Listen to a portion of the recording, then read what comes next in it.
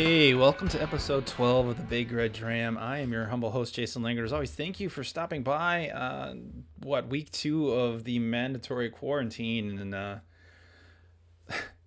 running through social media, see people are just tearing through their whiskey collections. It's kind of funny. It isn't, right? It's sad that we have to drink all this, but what else are we going to do? Put a little questionnaire, a little poll, if you will, out on Facebook this morning on the single malt Scotch whiskey group that I'm a part of on Facebook, asking them kind of what they thought a good bottle would be for me to talk about today. Primarily because couldn't decide for myself what it was I wanted to talk about.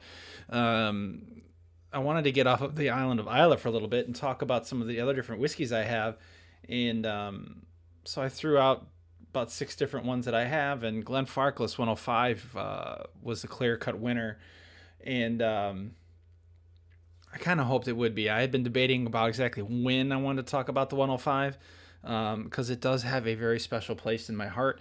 It kind of changed my life a little bit, and it changed my outlook on whiskey and the level of depth and the range of emotion that a dram can evoke.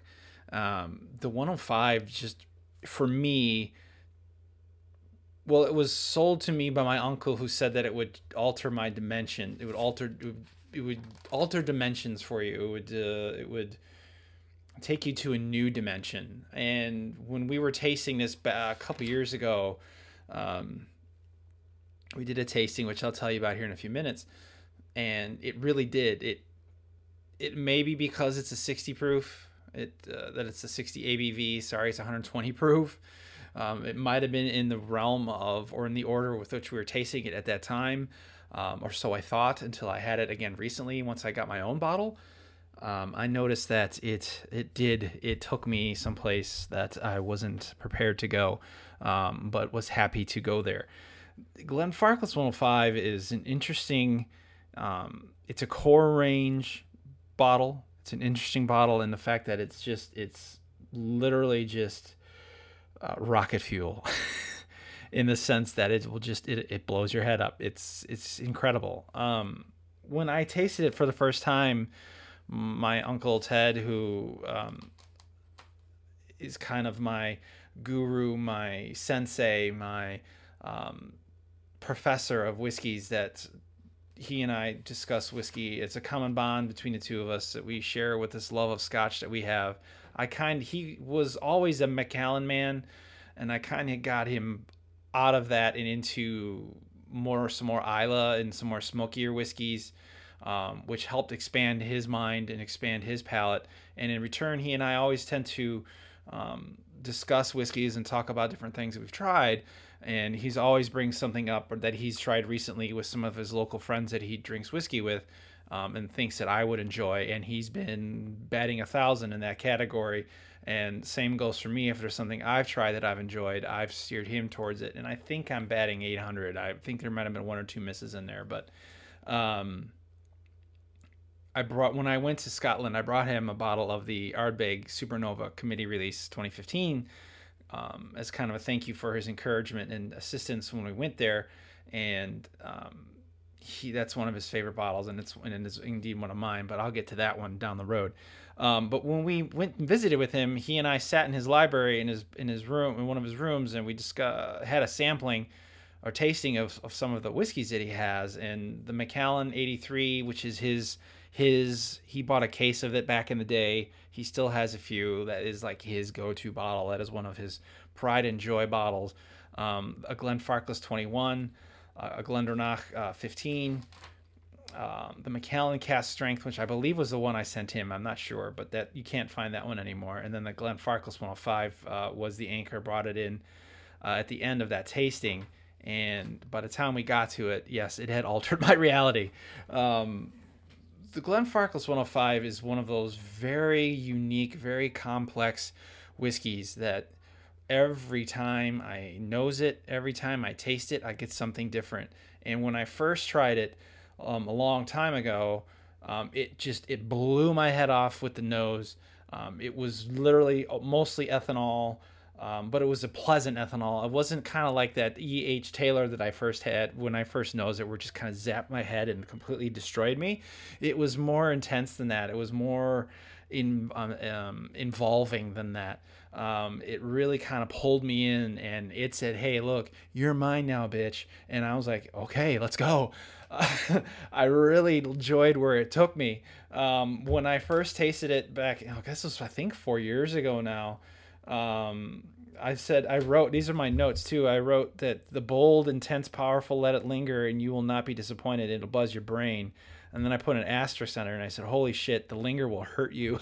The finish is long and wild. This will take you to a new dimension. And it was true. It's true, every bit of it. And the best part about it was once I picked up my own bottle, I brought it home and poured myself an ounce, a little more than a dram, but I poured myself some in my Glencairn glass, and I just sat there and nosed it for, I don't know, 20 minutes or so, and I was just getting raisins and fig and all of these interesting little sweet candy-like notes out of it. The palate was still just, it was still mind-altering. The nose was still, of course, mind-melting. And the finish lingered, and it just hung out, and it brings back these wonderful memories of that moment that I sat with my Uncle Ted, and we sat and drank these whiskeys and bonded and had that time together. He's my dad's older brother, and he's someone that I look up to, and it's nice to be able to share some things like this with him, because that was kind of the foot in the door with him to where we could get a common ground and grow a relationship with. And it was interesting how whiskey was kind of that enabler, and why, again, another reason why I'm putting like the Wheaton Whiskey Club together, and the Big Red Dram, why I do this podcast and kind of, do all of these things, is because of my experience and how that helped grow a relationship. Well, what's to say that whiskey can't do that with other people? And it has. It's grown my relationships with my very dear friends that we went to Kentucky with Olaf, Brant, and John, and it's growing a relationship with people in my community, old friends and new. My good friend Sean Odell, Doc Odell. It's a common bond he and I share with single malts. These things this little yellow ribbon of whiskey, which is, to quote Jim McCune, ties a lot of people together. And the Glenfarclas 105 has that special place in my heart because it really solidified, it tied the knot, if you will, in my relationship with my Uncle Ted, because it really did expand my reality. It really did bring me to another place. It brought me to the realization that whiskey can be complex yet simplistic in how it is approached and how it is appreciated, but it will always, always, always challenge you, whether it be American whiskey or it be Scottish whiskey. Any whiskey will always challenge you because there's always new things. There's always something different about it. There's always something new you will find, whether it be a dram you've had 100 times or if it's your first or second sampling of it. You will always experience something new with each and every one, to a point that it makes whiskey that much more interesting. It's that much more exciting and that much more fun to collect and to enjoy, not to collect and look at. So, I don't collect bottles to look at them. I collect them to drink them. I just take a long time because I don't want them to go away. I don't want them to disappear. I try to fall in love with ones that I can get constantly, consistently, which is like the Glenfarclas 105. And even still, it's $80 a bottle. It's expensive. You don't want to polish these things off quickly, but to each their own. There's no wrong way to enjoy whiskey. Today I'm going to use actually a different Glencairn glass. I've had the Glenfarclas in a standard Glencairn each and every time I've had it. So I went out and bought a Copita. Now I went and did that because I'm trying to expand my toolkit, so to speak, by getting different stemware too to drink whiskey out of, just so I have the experience of doing it with different glasses. I know I have added this one and the other one that I bought from Angel's Envy to my collection now. So I have a couple, and the one from Angel's Envy is kind of like a wider, bigger Glencairn. I think I talked about it when I did the Orphan Barrel Forged Oak episode. Didn't get a very good cork pop out of that. Oh, not going to. But I'll get, there you go. Boink.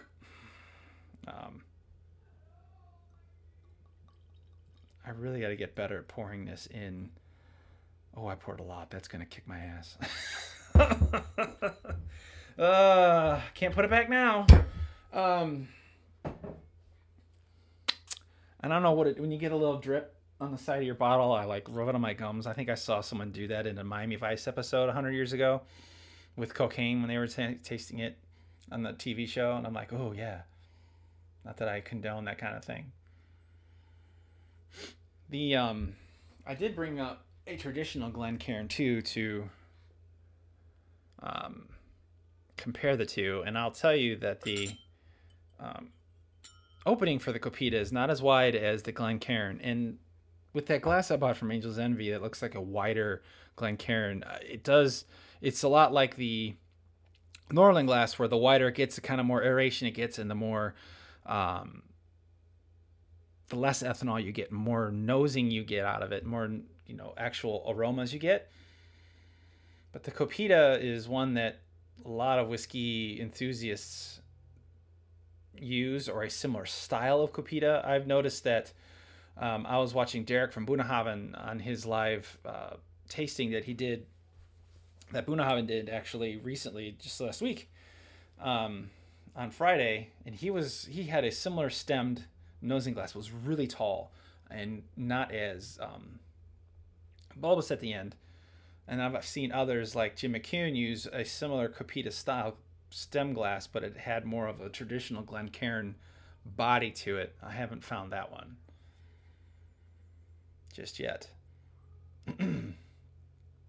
But the Copita does concentrate the aromas right into your nasal cavity, and as usual, the Glenfarclas 105 just completely eviscerates my nasal passage, and not in a negative way. It really just kind of tackles it and really pounds it, and it's really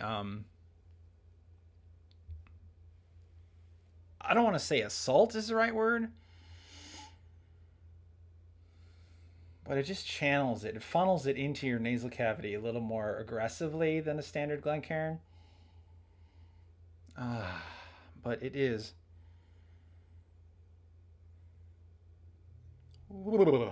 Right there, went right to the back of the head.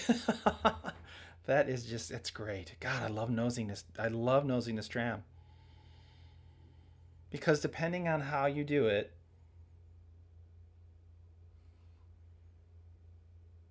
you can allow it to just completely just blast the back of your head, just tickle the nasal passage, or lift off a little bit and pick up those raisins and that fruit, the dried grapes, which is raisins, the fig, some vanilla in there. It's like I said, every time I come to this, it's something else, and I really should write these things down. But it'll clear your passages.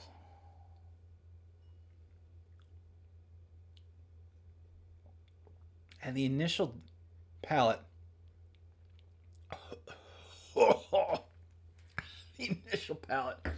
it's fruity. It's got those. It's got like almost, I don't want to say wine, but it's got this like, I just cannot get away from the raisins. It's got like these, it's like the California raisins, the Suncoast. It's just got a raisiny taste to it. It smells like raisins. It's got some fruit, some grape, some buttered toast to it. It's delicious. It is. It's simply just a delicious dram. for as powerful as it is at a 60%, you don't um,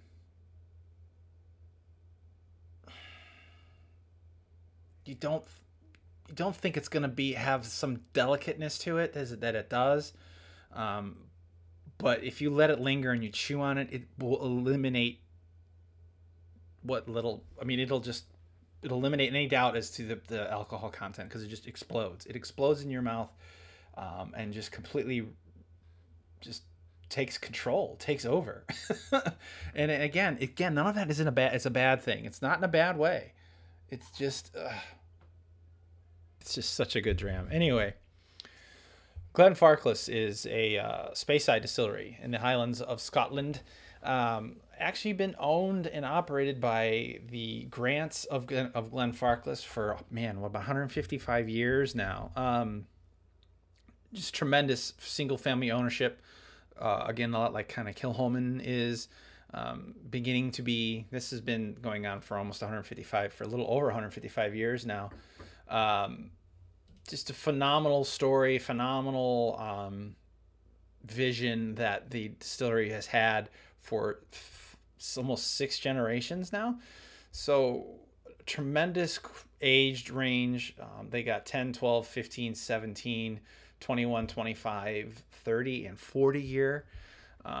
Beautiful picture on their website too, so you can see how the colors change over the course of the aging process. Some phenomenal non-age statements, like the 105, the family casks have age statements on them. They have some great whiskeys. The family cask range is another range.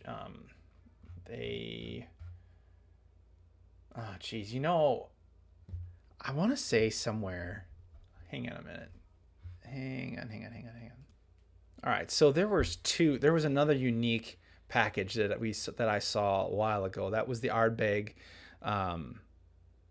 What was it? It was it a violin case or was it just a case? It had a couple of really old bottles in it and a couple of stainless steel sipping glasses. It was a really cool concept. Glenfarclas actually has, for a mere 110,000 pounds sterling. That's pounds. That's pounds sterling. It is officially called the Glenfarclas the Family Casks Travel Trunk. It is a trunk that contains how many friggin' bottles are in this thing? There's 60 trunks worldwide, 60 bottles, and it has, I believe, it has a couple of history books in it. It also has some tasting glasses, some coasters, some artwork, 4 tumblers, 4 nosing glasses, and a water jug, all from Glencairn, 4 slate coasters, 3 hand printed and bound leather books. So if there's someone out there that listens to this podcast that really likes me and has an extra 110,000 pounds sterling laying around, if that would be shipped directly to my house, I would not complain. All of the bottles are, I think they're 30 cl or 20 milliliter bottles. So they're 20 cl bottles. But it's like every family cask vintage from 54 until 2003. So that's 60 bottles. That's incredible. There are some weird things out there. And the Whiskey Exchange was kind enough to say 1 per customer. I mean, there are goofballs out there that'll buy these things up. Whatever. Free delivery. That's a good thing. But that's just something cool that they offer. It's a great distillery from everything that I've read and everything I've heard. I've not sampled nearly enough of their whiskeys, and that's, shame on me. I should. Again, there's not enough, I think, money to always get everything that you want, but that's the nice thing about their age range and the core range of a lot of these distilleries is that they're out there, they're readily available for the most part.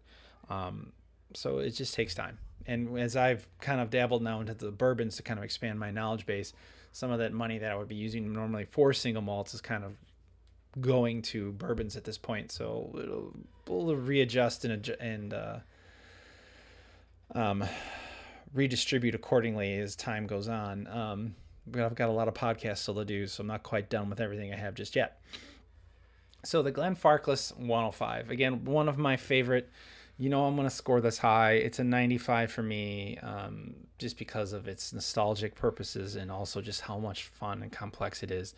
Because again, every time I go back to it, there's something different, and it just has a lot of complexity to it, and yet it's so simplistic. I guess the complexity just comes from the pop that it has, how it just burns your nostrils and can explode in your mouth.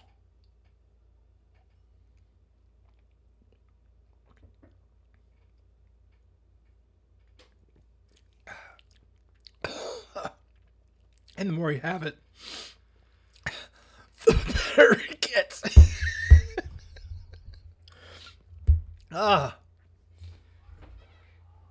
man. You gotta get it. Oh, it's so good.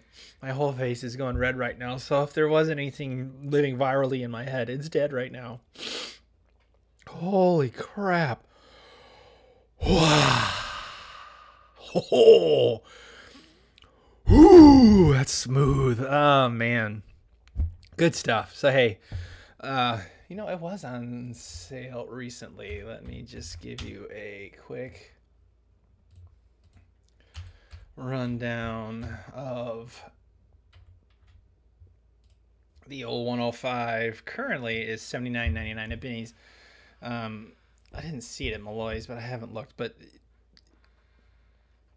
that's one of those you can use a coupon on. It's one of those you can find on sale. I know I found mine.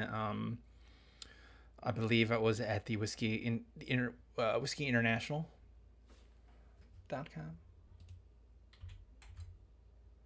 Yes, whiskyinternationalonline.com.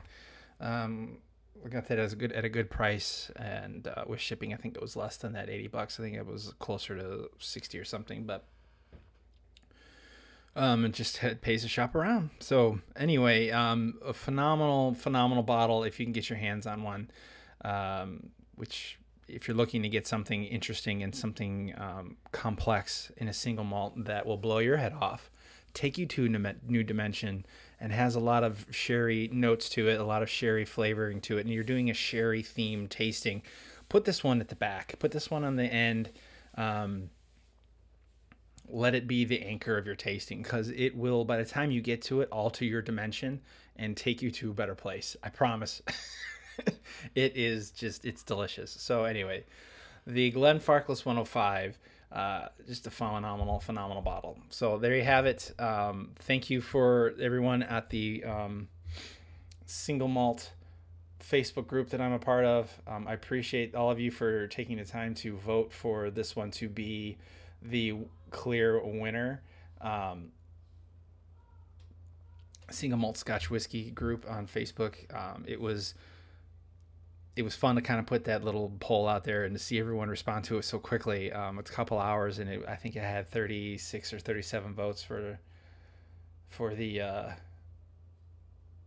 31 votes for the Glenfarclas 105, and the Talisker Portree actually came in close at 26 as number 2. So guess what's next? I want to go to the Isle of Skye anyway, so that is going to be, Talisker is going to be the next one that I talk about irregardless, so that'll be next week.